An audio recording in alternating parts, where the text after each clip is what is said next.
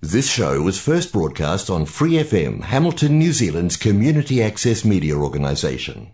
For more information on our lineup of shows and the role we play in the media, visit freefm.org.nz.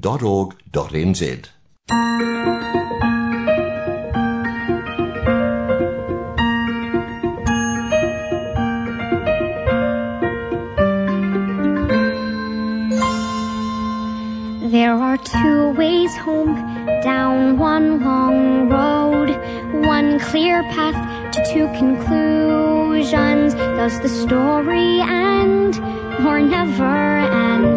Does the secret fade or is it everlasting? I could return to my mother like nothing has happened, live like an imposter for 6 long years, turn 17, then good girl Winnie Foster drinks from the vial and her past disappears.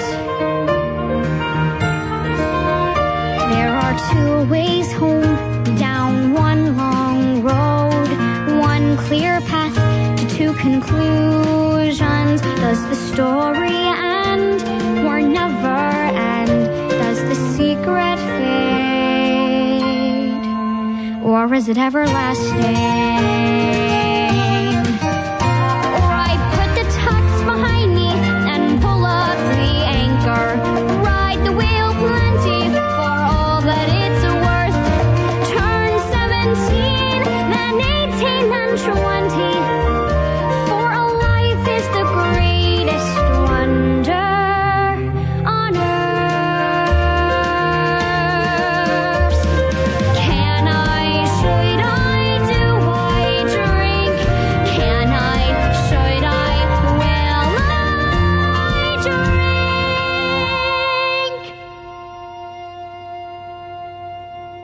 drink? There are two ways home, down one long road, one clear path to two conclusions. Does the story end or never end? Does the secret fade or is it everlasting? Is it everlasting?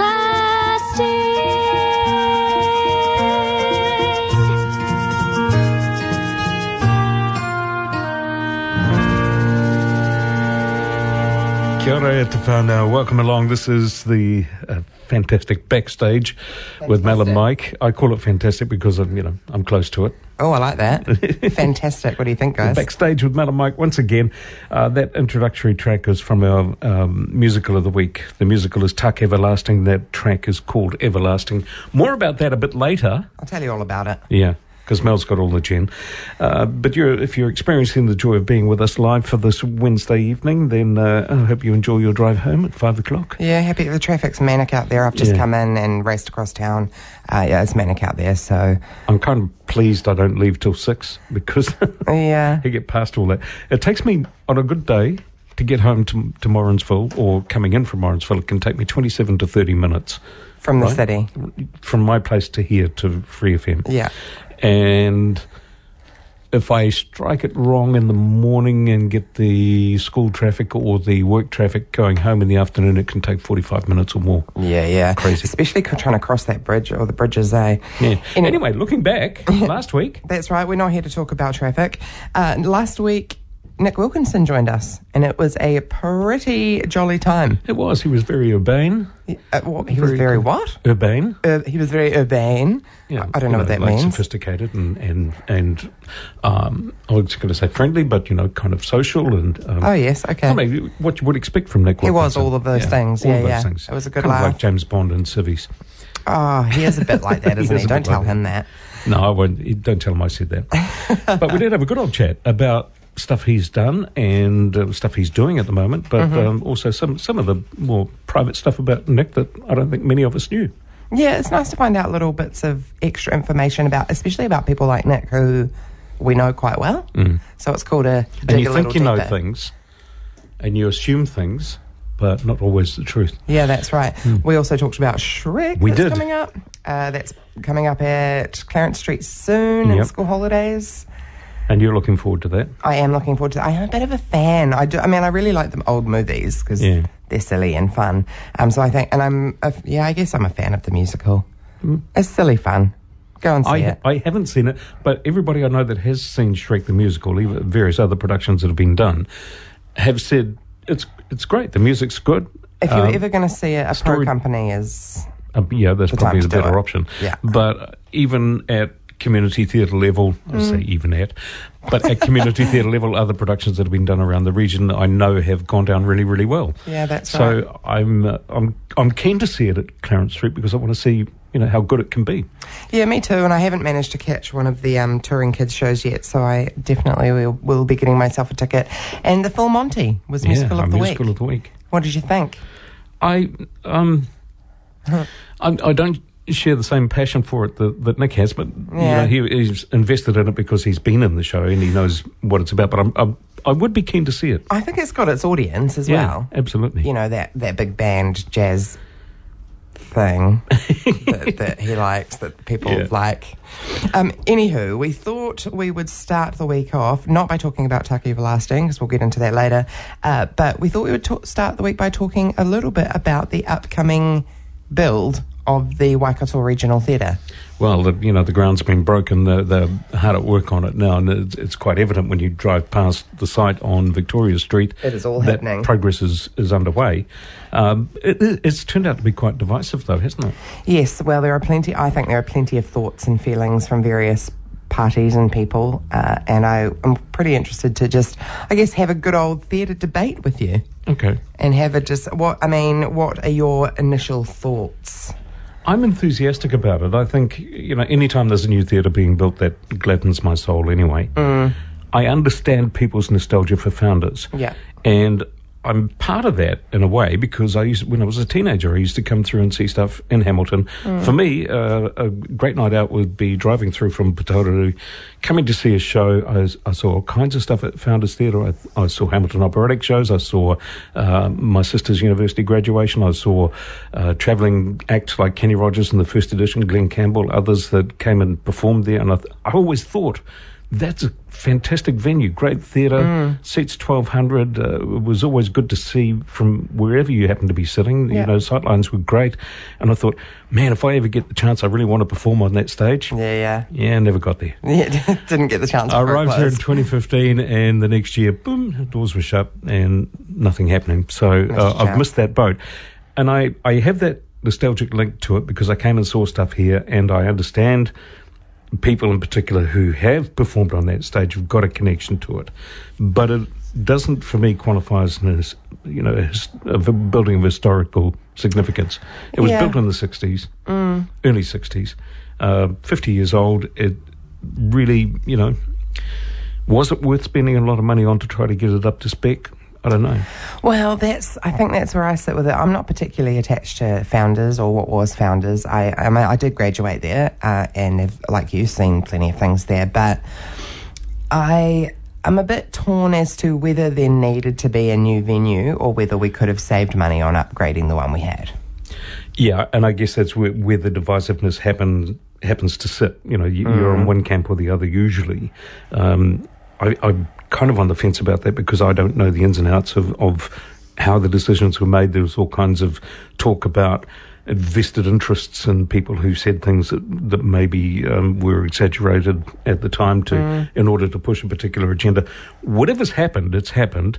We're now at the point where a commitment is made to build a new theatre. Well, it's happening, isn't it? Yeah, so that's underway. It'd be stupid to think you could pull the plug on something like that now. So we're going to have this new facility. It's going to be fabulous because it'll be state-of-the-art. It'll do us another 50, 60, whatever years before maybe that needs to be looked at again. Yep. Whatever happens to the Founders site now, the fact that it's probably going to be turned into some sort of recreational facility of some sort, that's just got to be the next phase of it for me. Yeah, I think I'm neither here nor there on the existence of Founders. I just I guess I could probably look into it. But did the money really need to be spent on a new theatre? I mean, there's plenty of homelessness and plenty of other good that could be done in the community. But I mean, I'm all for the theatre. I'd just be interested to have those conversations with the important people. Well, then there's the other level of concern about the new theatre is that there is no provision for parking dedicated to that venue. This is something and that's a bone of contention. This is a real bone of contention for me. I actually got a little bit, not in a bad way, but a little bit involved on Facebook conversations, as you do, months ago. And as a mobility impaired person, parking is actually something that's pretty important to me. I won't use the venue unless there's decent parking. And because when I was participating in this conversation online, I was told that there was plenty of parking on Knox Street, which is just a couple of blocks away. Well, there's also plenty of parking in another parking building, which is just another couple of blocks in the other direction. And I thought that's all good and well for, your regular able-bodied person. But what about your disabled community who... It's just a bit far for them to walk or go. Accessibility's got to be, I would have thought, one of the primary considerations. In this day and age, I'm surprised that hasn't figured more prominently. I did have a pretty good look at the plans at that time, and there was like a little bit of disabled parking out the front and maybe around the back or underneath, but it didn't seem like it was really a major thought. Although lots of disability advocates had been engaged. So I'm, again, be pretty keen to have those conversations with the important people. We did talk about getting Calvin Eglinton on here a year or two ago. So maybe now's the time to continue that conversation. If we think about it, there's probably 2 or 3 people that we could and should get in to talk about these issues. That's right. About the development of the new venue, what it's going to mean in terms of affordability for groups that may want to use it. Is it being built just for visiting companies to come and bring touring productions here? I do know. Is it going to be out of reach for some of the smaller production companies that are local? That's right. I do know. So the Momentum Foundation, who are working on the rebuild, I'm pretty sure they're overseeing the rebuild.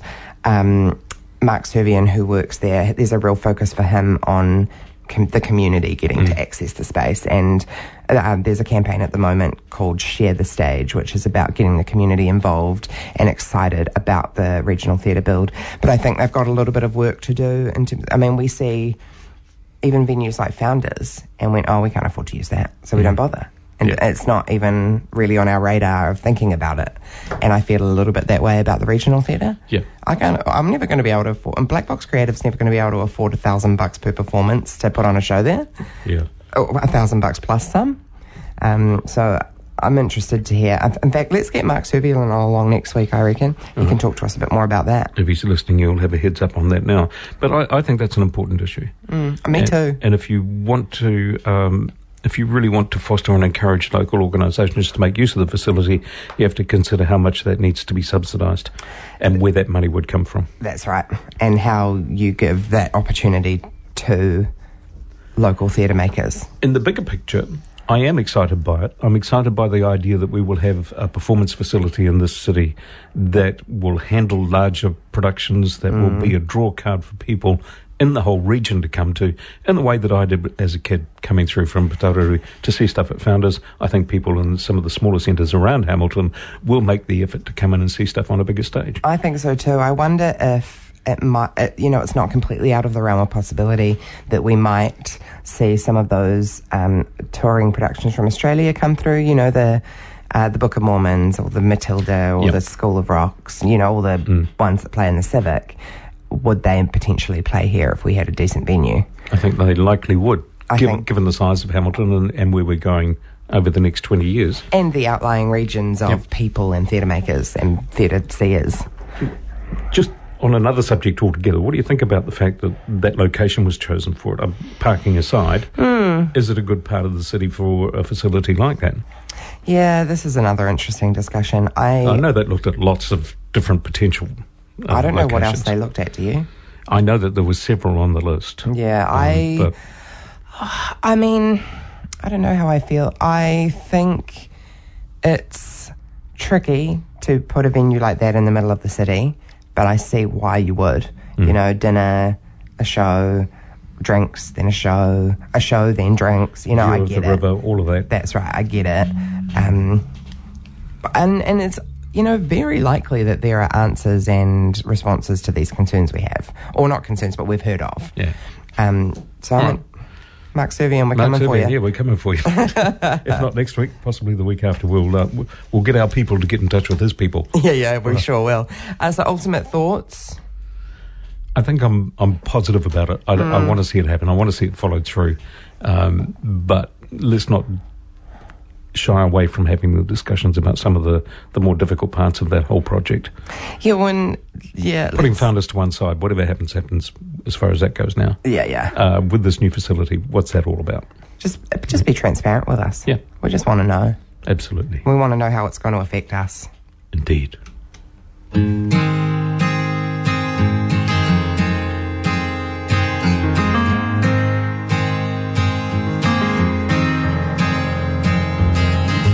Had a farmhouse with a grandfather clock where I would teach time to my son. Our lessons began at 12 o'clock sharp, when the hands would come in as one.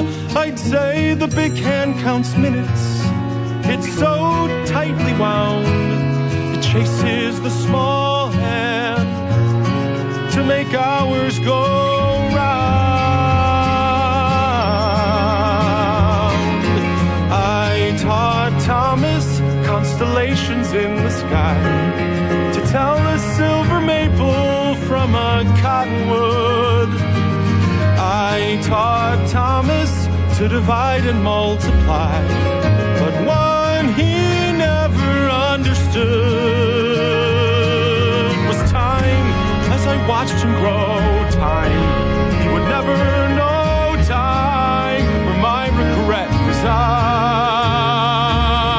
Time, if I only knew the what and how and who, that time truly divides.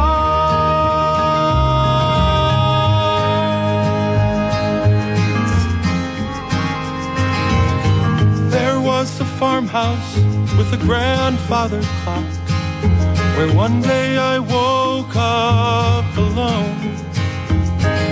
They feared I was magic, they feared I was cursed, but mostly they feared the unknown. The big hands, the father, the small hands, the son, and there never came a time when they came back as one.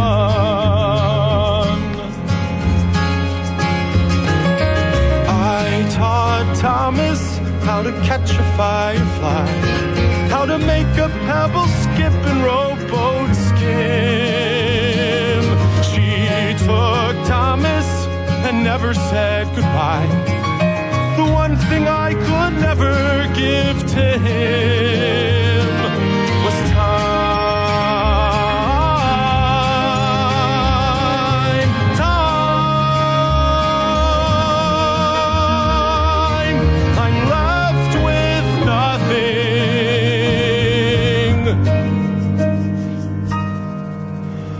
Nothing but time. Miles, I don't have a father anymore. You don't? No, but I will always love him for the rest of my life. And I promise Thomas will love you for the rest of his. That is Time from our Musical of the Week, Tuck Everlasting. Mel's choice this week, and it seems like a goodie. You're backstage with Mel and Mike on Hamilton's Free FM 89.0. And I don't know if I've mentioned it before. I may have in passing when we've made reference to the fact that Sherlock Holmes and the Baker Street Irregulars is coming up soon at by Playbox at Rivoli Theatre. That Mel is in the cast. But I want to dwell on that a little bit, Mel, because I know that you haven't done an awful lot in terms of performance over recent years. You were in 12 Angry Men in Cambridge. That's I saw right. that production. Yeah. This is first outing since then, really, I think, isn't it? Yeah, so after 12 Angry Men, we did Pitching a Tent. I never saw that. For the Gardens Arts Festival 2019. Yeah. No, I haven't done any acting since then. I've just been directing and producing and presenting. Stuff that keeps you busy anyway. Yeah. But performing in this particular production, you're playing Mrs. Hudson, who, if my memory serves correctly, is Sherlock Holmes' landlady. Yep, right? she is. She runs the house. Yep. So tell me about it. Tell me about what you get to do. Yeah, so I honestly lined up auditioning for Sherlock Holmes because the auditions came up pretty much right after the wedding and my wedding, and so I thought I need something else to look forward to now that the wedding's over. So I lined myself up and auditioned there and got Mrs. Hudson, I think probably because there was a shortage of older women auditioning, and it's bizarre for me to look at you and have you say something like that in front of me, an older woman. Older-ish. I've got shoes as old as you, Mel. I bet you don't. So I'm playing Mrs. Hudson. She's the landlady of Sherlock and Dr. Watson, and she's kind of a bit of comic relief. She's ridiculous. She comes in and fannies about and makes all sorts of ridiculous assumptions and I have a lot of fun. Good. Yeah, it's complete silliness, which I'm really excited for. The play is directed by Glenn Matthews, and from what I've seen, actually quite a sizable cast. Yeah, it is actually. It's a big cast of mostly children. So there's five adults, and the rest are kids. So there's about. It was mounted to be a youth production, though, wasn't it? Yeah, I think so. So the Baker Street Irregulars, Sherlock Holmes and the Baker Street Irregulars. The Irregulars are a gang of street kids, pickpockets, urchins, I suppose, and... So what is this, 1800s or something? Yep, 1800s, so very, old times. And Sherlock Holmes has gone missing, and the Irregulars show up, led by Wiggins, who promises to find out what happened to Sherlock Holmes. And all the adults are very no, Sherlock Holmes is dead, and because we all think he's dead, but Wiggins is pretty sure, no, Sherlock Holmes is not dead, and I'm going to solve the case. And he does. So Sherlock appears at the end? I don't know. I can't tell you that. Spoilers.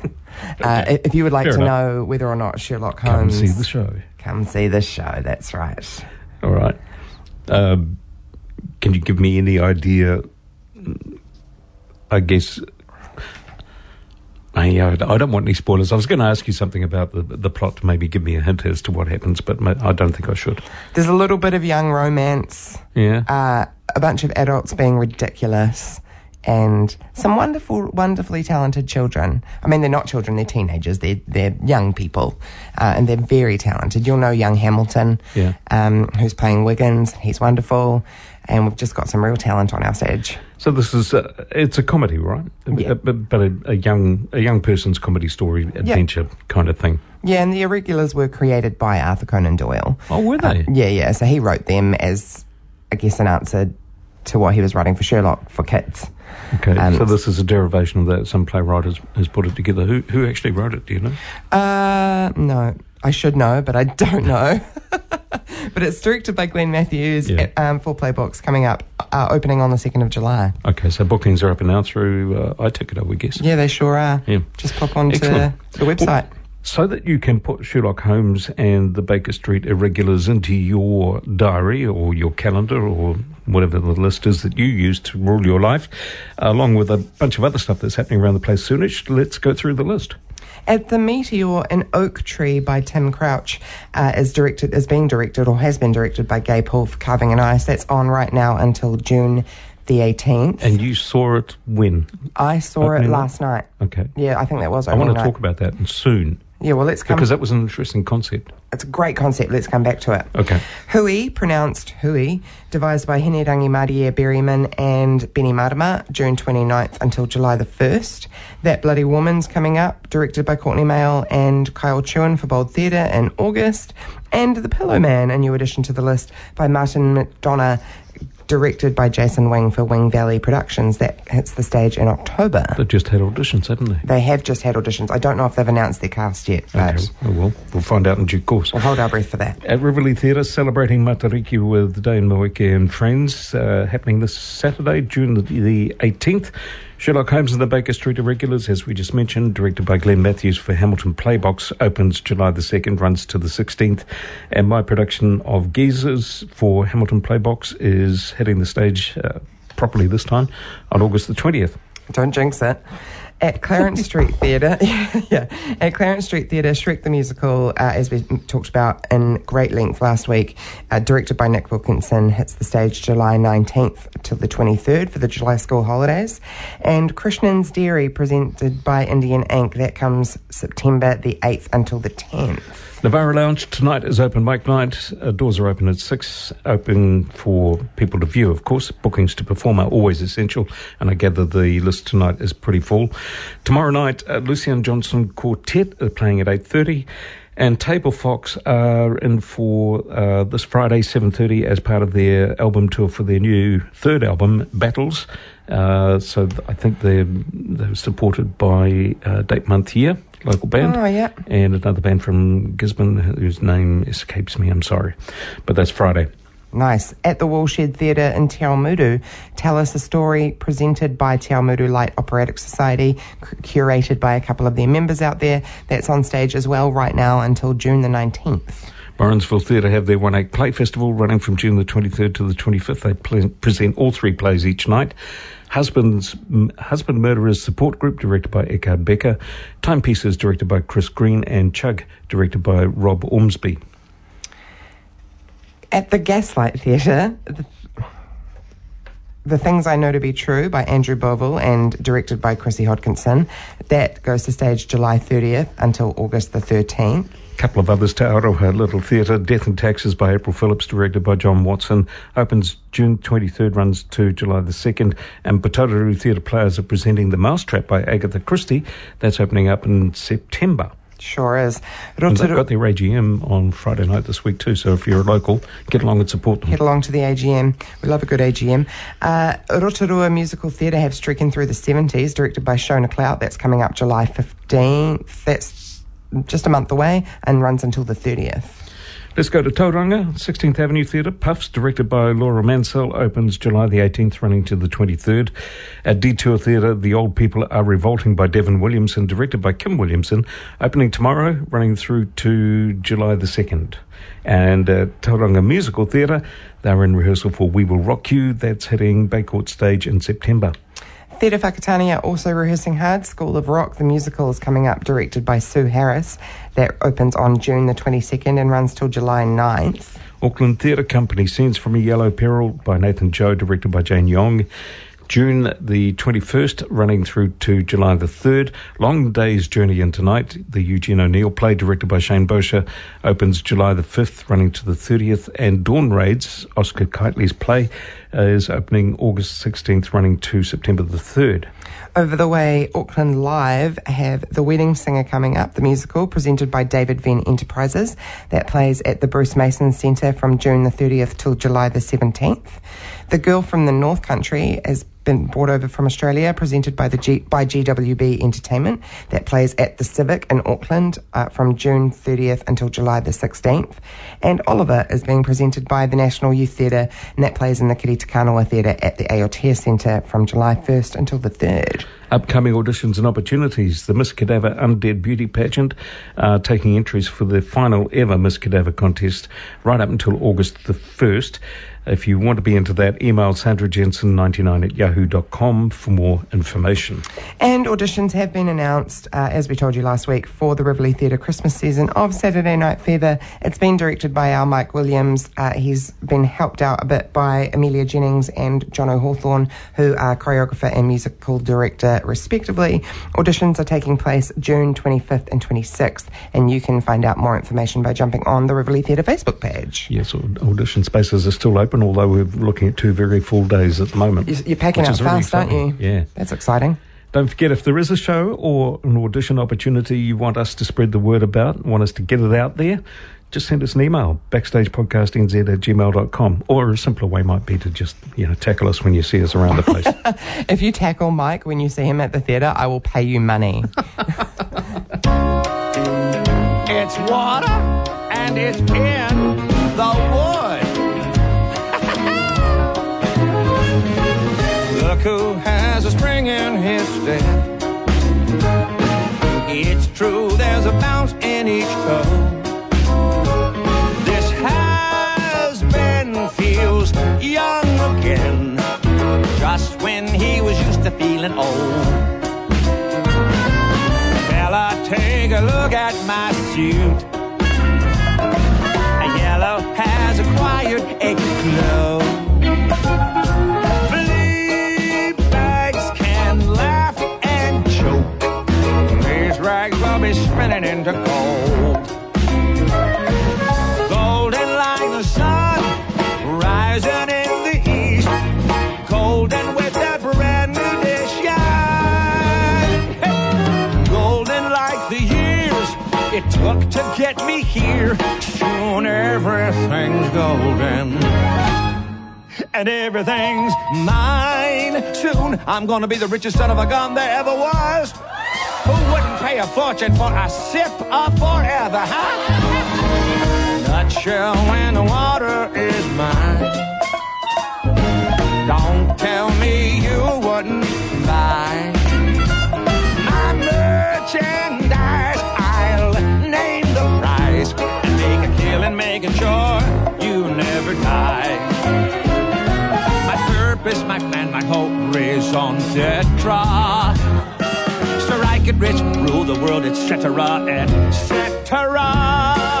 And of course become immortal somewhere along the way. I'll be golden like the sun. Oh, golden like my suit. Golden with that brand new day shine. Golden like the years it took to get me here. Soon everything's golden, and everything's mine. Come on, ladies, one last dance before I make my millions.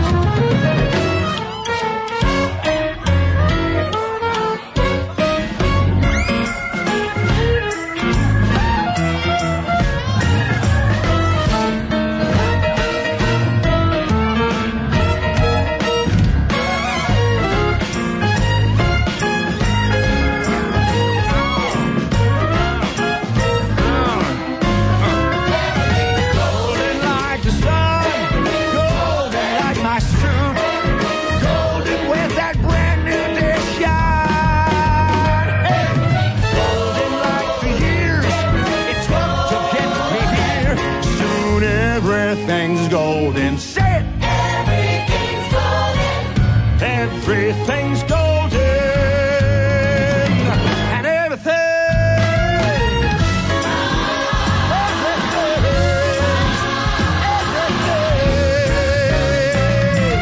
mine. You are backstage with Mallard and Mike, and as you probably tell, that is a show tune. The way it finishes, classy ending, great. Thanks to the sponsorship and support of 89.0 Free FM and Creative Waikato. Our musical of the week is Tuck Everlasting, and that track was called Everything's Golden. I will get Mel to spill the beans on Tuck Everlasting shortly, but before you spill the beans on that, Mel, you mentioned in passing before that you were at the opening night of Oak Tree at the Meteor, which is a carving and ice production. Give me your reactions to that, but first of all, do the setup. Remind me and others what the concept was for this particular play. Yeah, so I personally didn't know anything about the plot or the story of the play, but what I did know prior to going in was that there is one actor who is the same every night and has rehearsed for months, and then there is another actor who has not rehearsed at all and goes in completely blind, and is fed their part in the show throughout the show. Is it just a two-person show? It is. Okay. Yeah. And the script is very clever. Richard Homan plays a hypnotist, and so that's kind of how the setup happens, and you meet a character who, for fear of people listening that are performing, I won't say too much more. Fine.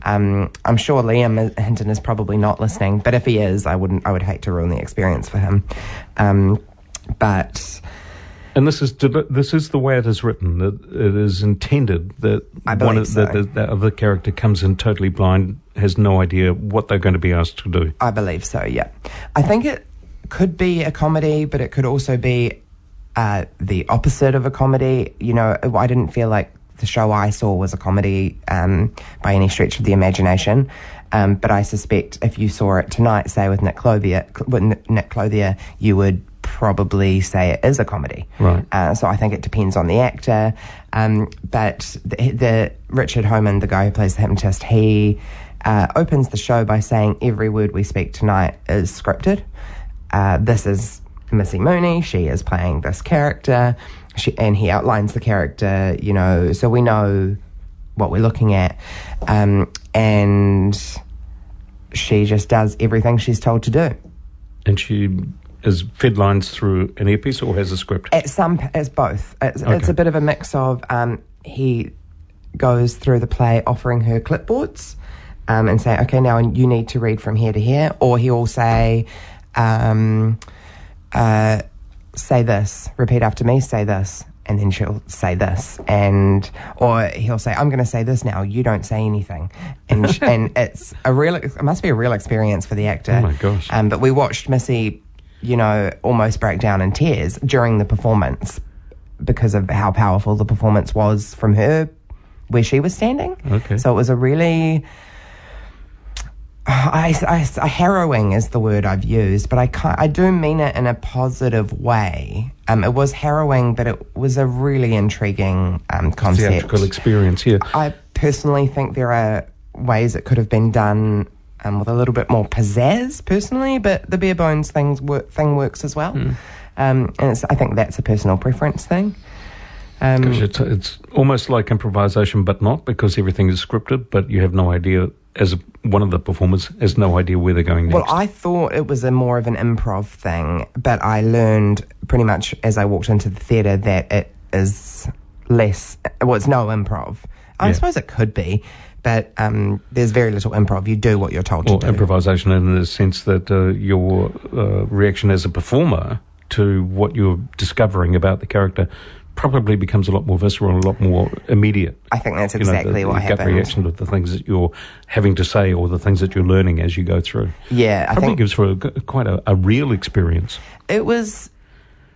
You could sort of see Missy was acting, but also not acting. It was. You could almost see herself as it was happening, relating to the character in some ways, and it was just harrowing. I think it was harrowing. Okay. And I would love to see Nick Clothier do it tonight or Liam Hinton do it later in the week, because I really feel like I now need to see every single person do it, because I would love to see what somebody else does with it. And I think there's room for the guest actor to not behave themselves, you know, to not follow the rules. So what do you do in that situation? I would love to see that pan out. Yeah. So interesting reaction.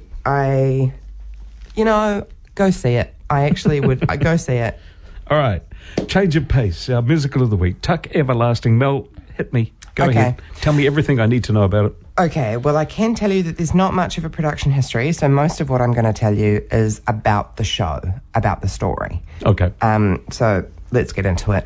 Tuck Everlasting is a musical based upon the American children's novel Tuck Everlasting by Natalie Babbitt. It features music by Chris Miller, lyrics by Nathan Tyson, and a book by Claudia Scher and Tim Federle, with direction and choreography by Casey Nicolor. The musical had its premiere at the Alliance Theatre in Atlanta, Georgia in 2015. It began Broadway previews in March of 2016 and opened a month later in April at the Broadhurst Theatre in New York City, and it closed at the end of May, just a month after that, after 39 performances. So knowing that, we don't have massive... There's not a lot to go on, is there? No. In terms of production history. It was a movie when I was a teenager. The girl who played Rory in Gilmore Girls, she plays the lead young lady, Winnie. Yeah, but not a musical movie. No, not a musical movie, just a movie. Beautiful, I think it's Disney even. So it's a beautiful film, but would never have anticipated it being, because there's no alluding to music or singing or... Right, fair enough. It's quite strange. Anyway, the show opens in Tree Gap, New Hampshire, where the various characters name what they want most in the world. Winnie Foster to go to the fair, May Tuck to see her sons again, Jessie Tuck to take in the familiar sights of Tree Gap, Miles Tuck to be unstuck in time, and the man in the yellow suit to learn the secret of the Tree Gap wood and become immortal.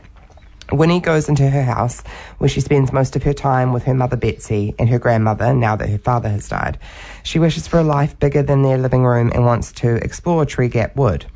After running outside once again, Winnie encounters a parade led by the man in the yellow suit that leads to the fair. Desperate to see the fair, Winnie Foster opens the gate and runs into the wood after the faint sound of a music box. There she meets Jessie Tuck, who drinks from the spring.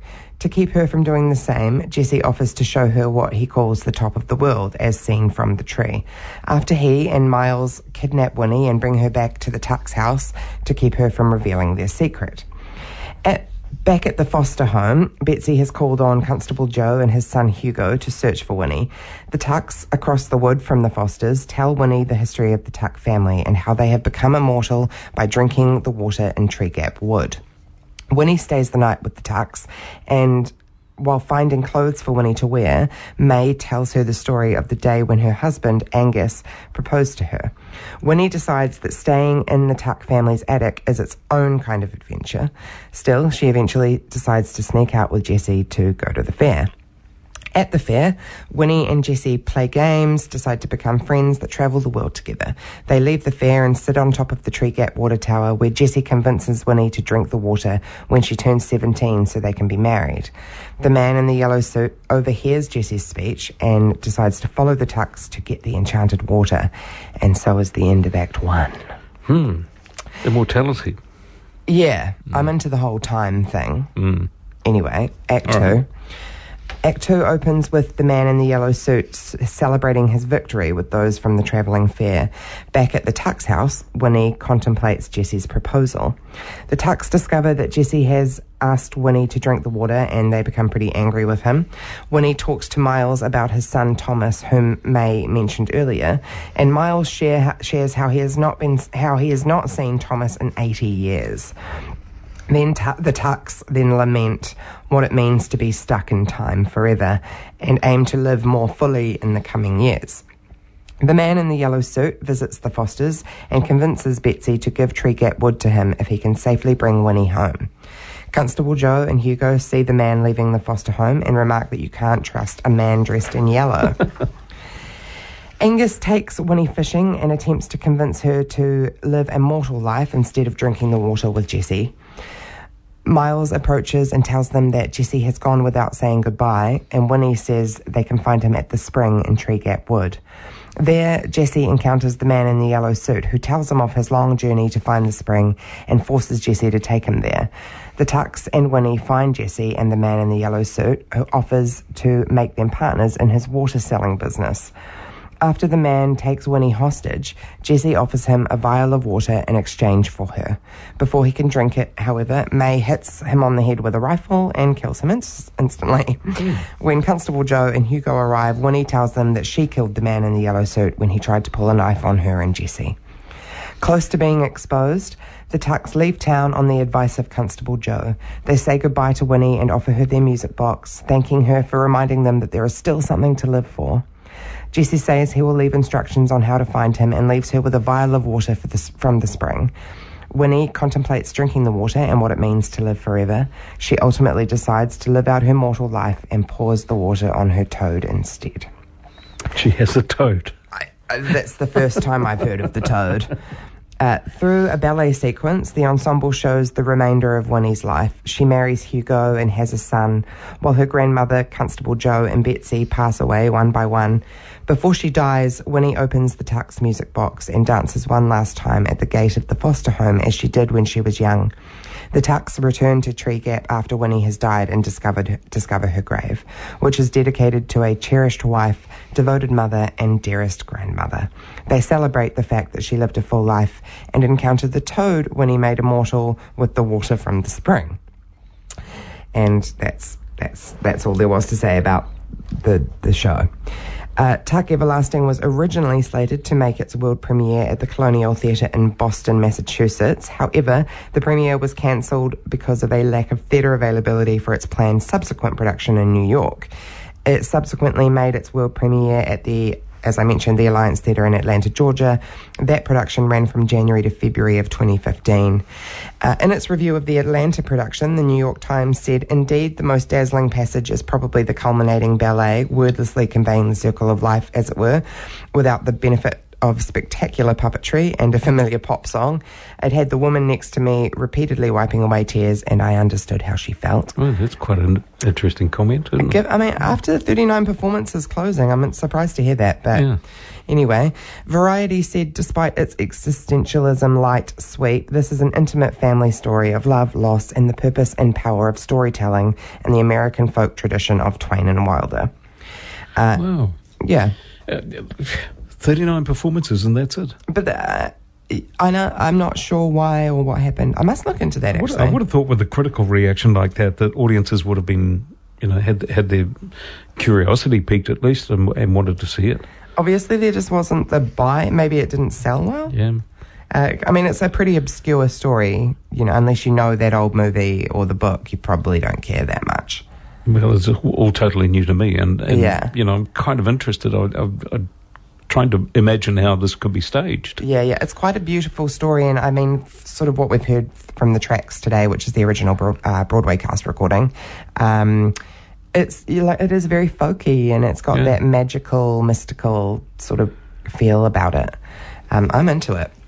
And as I mentioned earlier, and as we've been lamenting, it began previews on Broadway March 2016.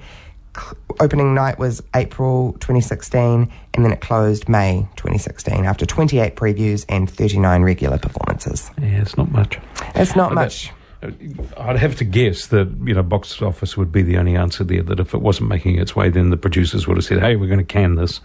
To be honest, knowing how many performances it didn't have in comparison to some of the shows we talk about, that makes me really curious. Like, I feel like I have to go and find out I have to go and find a bootleg.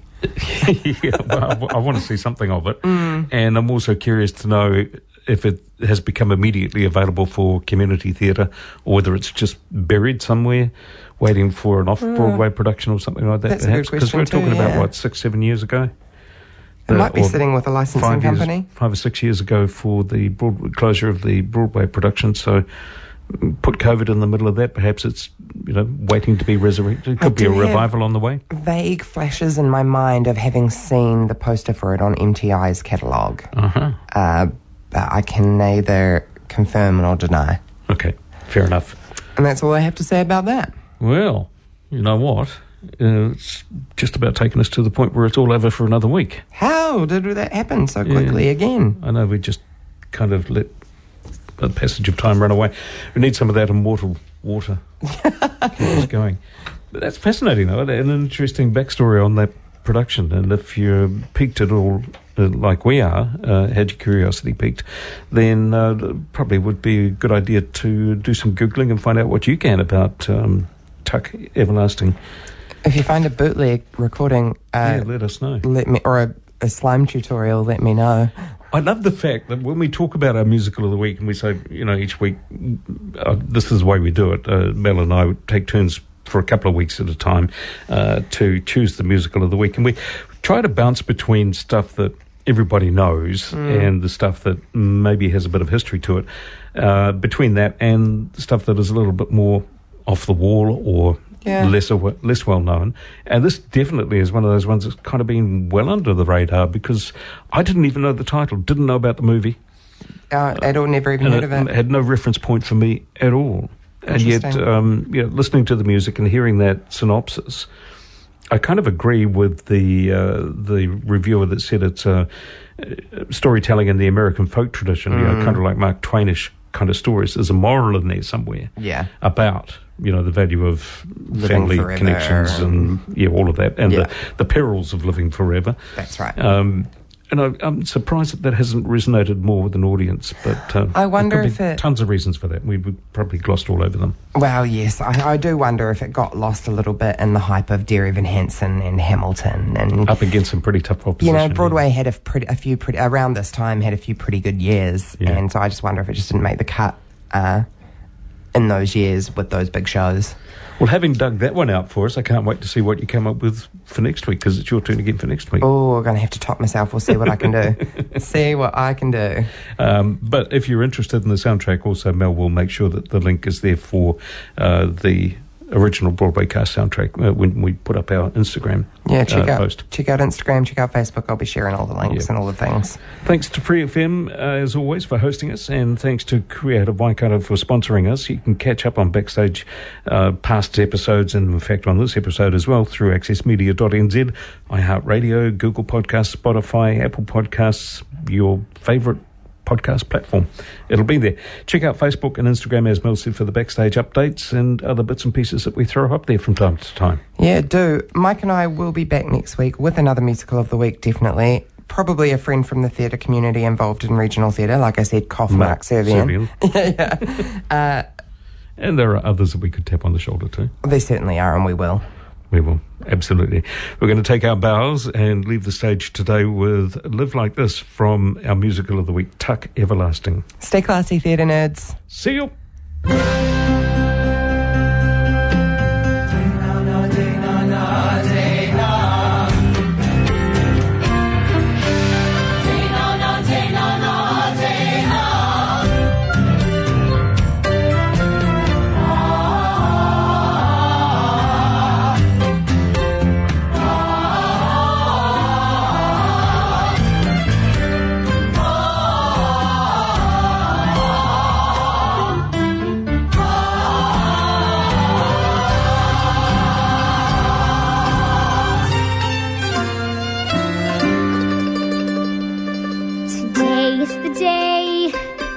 I've been waiting forever.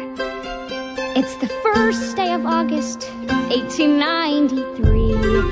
Tonight there's a fair, and if handled just so, I might get my mother to say I can go. Winnie? Coming, Mother. Getting out of the house happens, well, never. There's a gate and a lock and rules to abide. I wish I had wings. I'd look good with a pair. But if wings are too much, at least give me the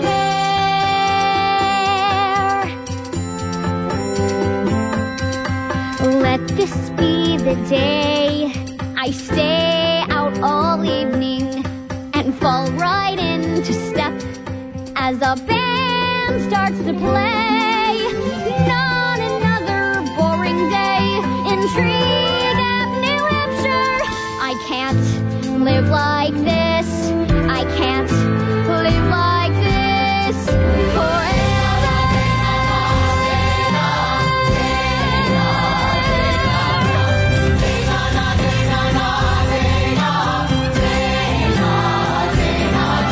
Today is the day. The waiting is over. Tonight we will all be a family again. My boys will be home by the end of the day. I can't wait, I should wait. No, I'll meet them halfway. Let this be the day I'm free of this cabin, where the only thing that moves is the clock on the wall. Better off to start the hall to Tree Gap, New Hampshire. I can't live like this. I can't live like this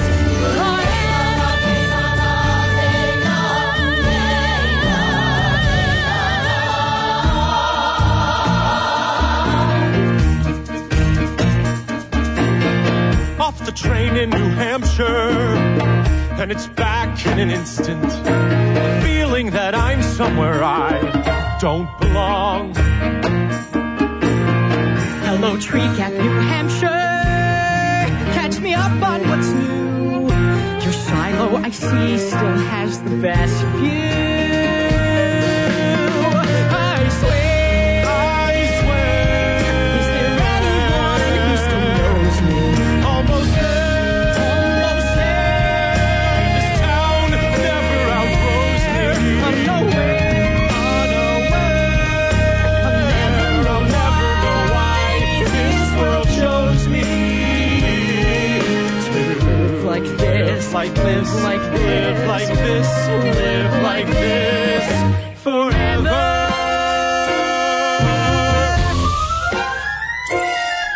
Today a new town and a new one tomorrow. My whole life employed to a traveling fair. You may wonder why this old barker barks on. It's the trail no one knows I have stumbled upon.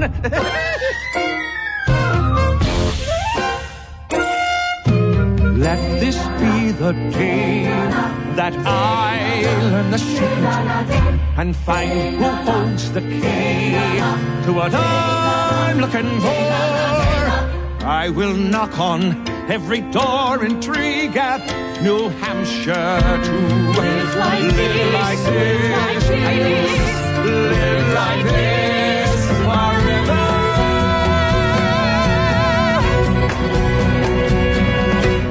Let this be the day where something will Something will happen. Let me see the fair. Let my mother agree. I feel it coming over me in Tree Gap, New Hampshire. I could live like this. I could live like this